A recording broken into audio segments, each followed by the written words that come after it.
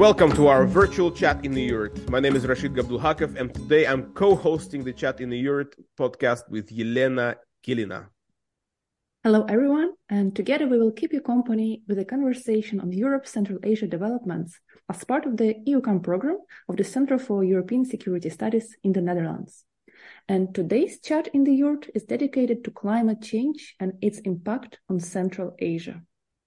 We're absolutely thrilled to host Khudonazar Imomyorbekov, who is an environmental specialist focusing on Tajikistan and sustainable development in the country. He collaborates with Aga Khan Foundation, and he's currently an online fellow of Center for European Security Studies, Europe Central Asia program. Khudonazar, welcome. Thank you very much for your warm welcoming, and let's get started. Yeah. Absolutely. I love your enthusiasm. So, Khudonazar, how significant is the issue of glaciers melting in the Gorno-Badakhshan Autonomous Region? And, what are some maybe immediate or long-term impacts on the environment? So, as I can see from the environmental specialist perspective, the melting glaciers have significant impact on a short term and on a long term. So one of the main impact on a short period of time is glacial lake outburst flooding. So one of the main issues is flooding because as the glaciers melt, they bring a lot of water down and it creates a lot of flooding. Another issue that comes with glacier melting is landslides. As they bring huge amount of water down, they create a steep mountains that leads into landslides. But in long term, glacial melting can impact the health sector, the agricultural sector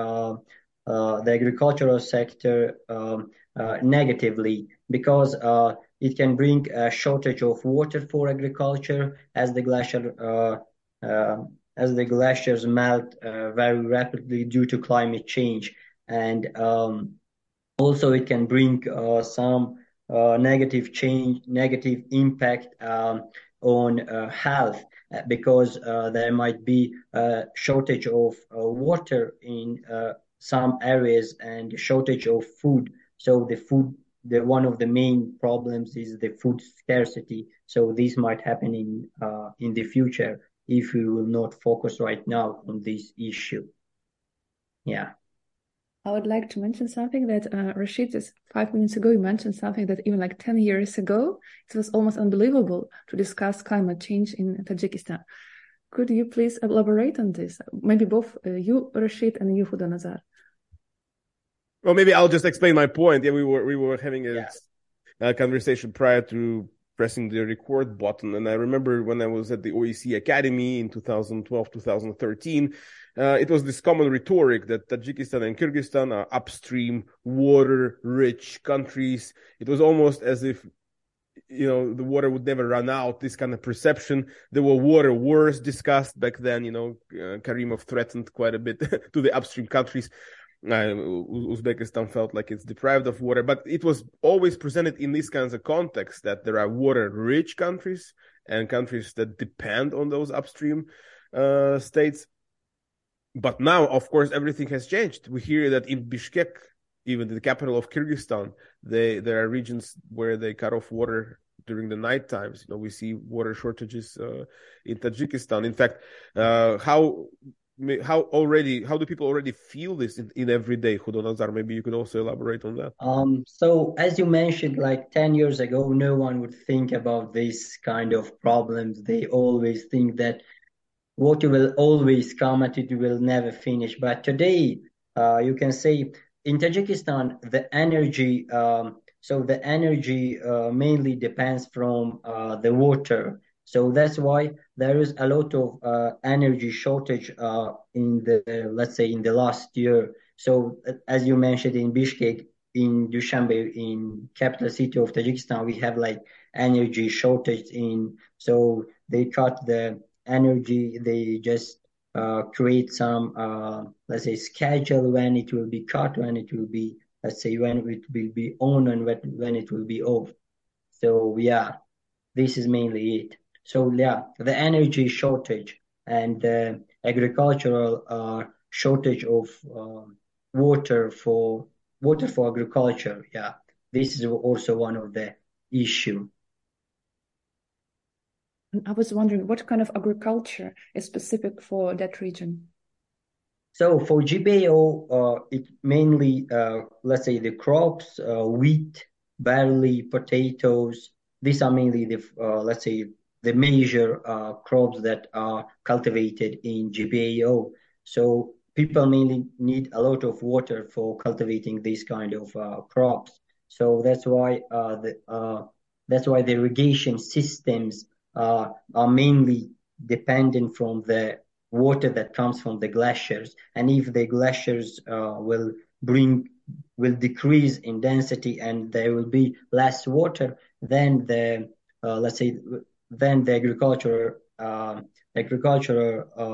will decrease, like as a result of decrease in glacial melting. Yeah.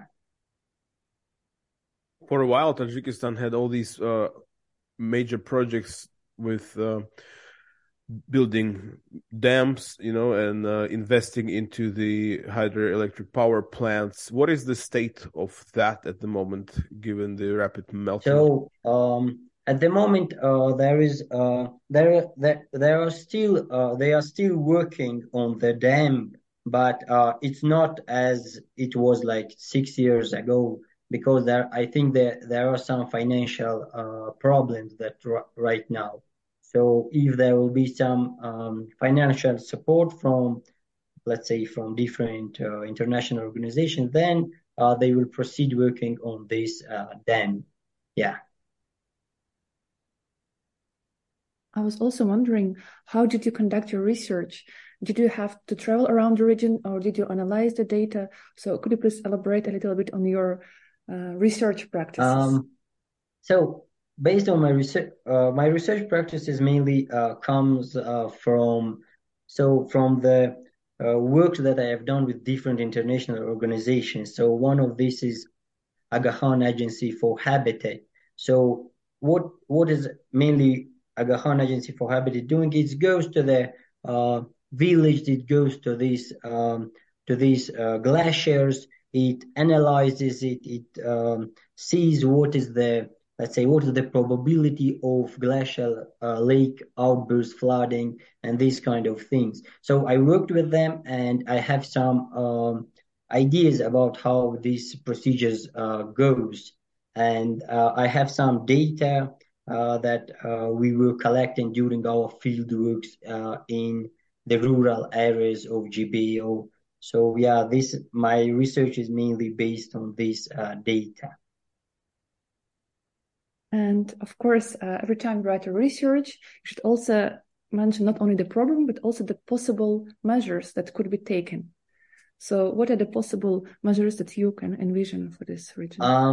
So first of all, as we mentioned, dams. I think dams are one of the good thing to do right now, because we have a lot of water coming from the glaciers, and it would be great if we would create a system that holds the water, and at the same time we can create energy from these dams. This is one of the let's say long-term measures. And another one is we can say that we should put some mechanisms, or some mechanisms that will tell us that the glaciers are melting at significant rate, and so that we should have the data of these glacial lakes melting, let's say every month or every 6 months. Yeah. Another measure is create, let's say, sustainable development in agricultural sphere. So the people should bring let's say the people should use the water for creating more agricultural products. So this is one of the measure, and yeah, I think these are some of the measures that I'm mainly thinking about. Yeah. Given our affiliation with the Center for European Security Studies, I have to ask whether there are any ways in which the EU could get involved that you could suggest, Khudonazar, maybe for Gorno-Badakhshan Autonomous Oblast, or for Tajikistan, or for Central Asia more broadly. I think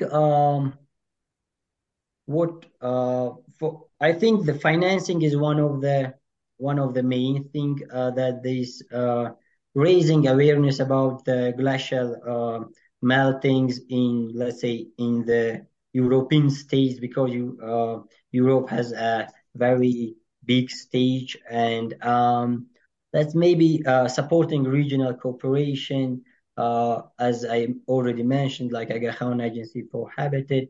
So there might be some cooperation and some help from the Europe side, and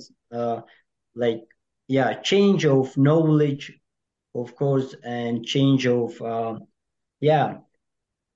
and what else we can say?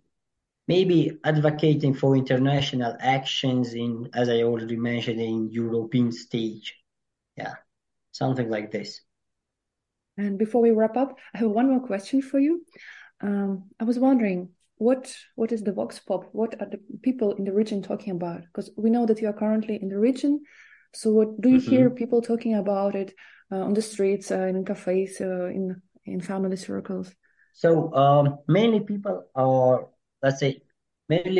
feel that it's coming because of energy shortage that are around GBAO. So they are saying we have a lot of water, but how can we don't have this energy? Yeah. But all in all, people are not so, let's say, aware about this problem, and they are feeling, I think they are feeling relaxed right now, but it might strike hardly after some years. Yeah. Something, yeah. Absolutely. And of course, there is a global problem, because we still see the climate change denialists all over the place, and some of them, unfortunately, occupy the decision-making positions.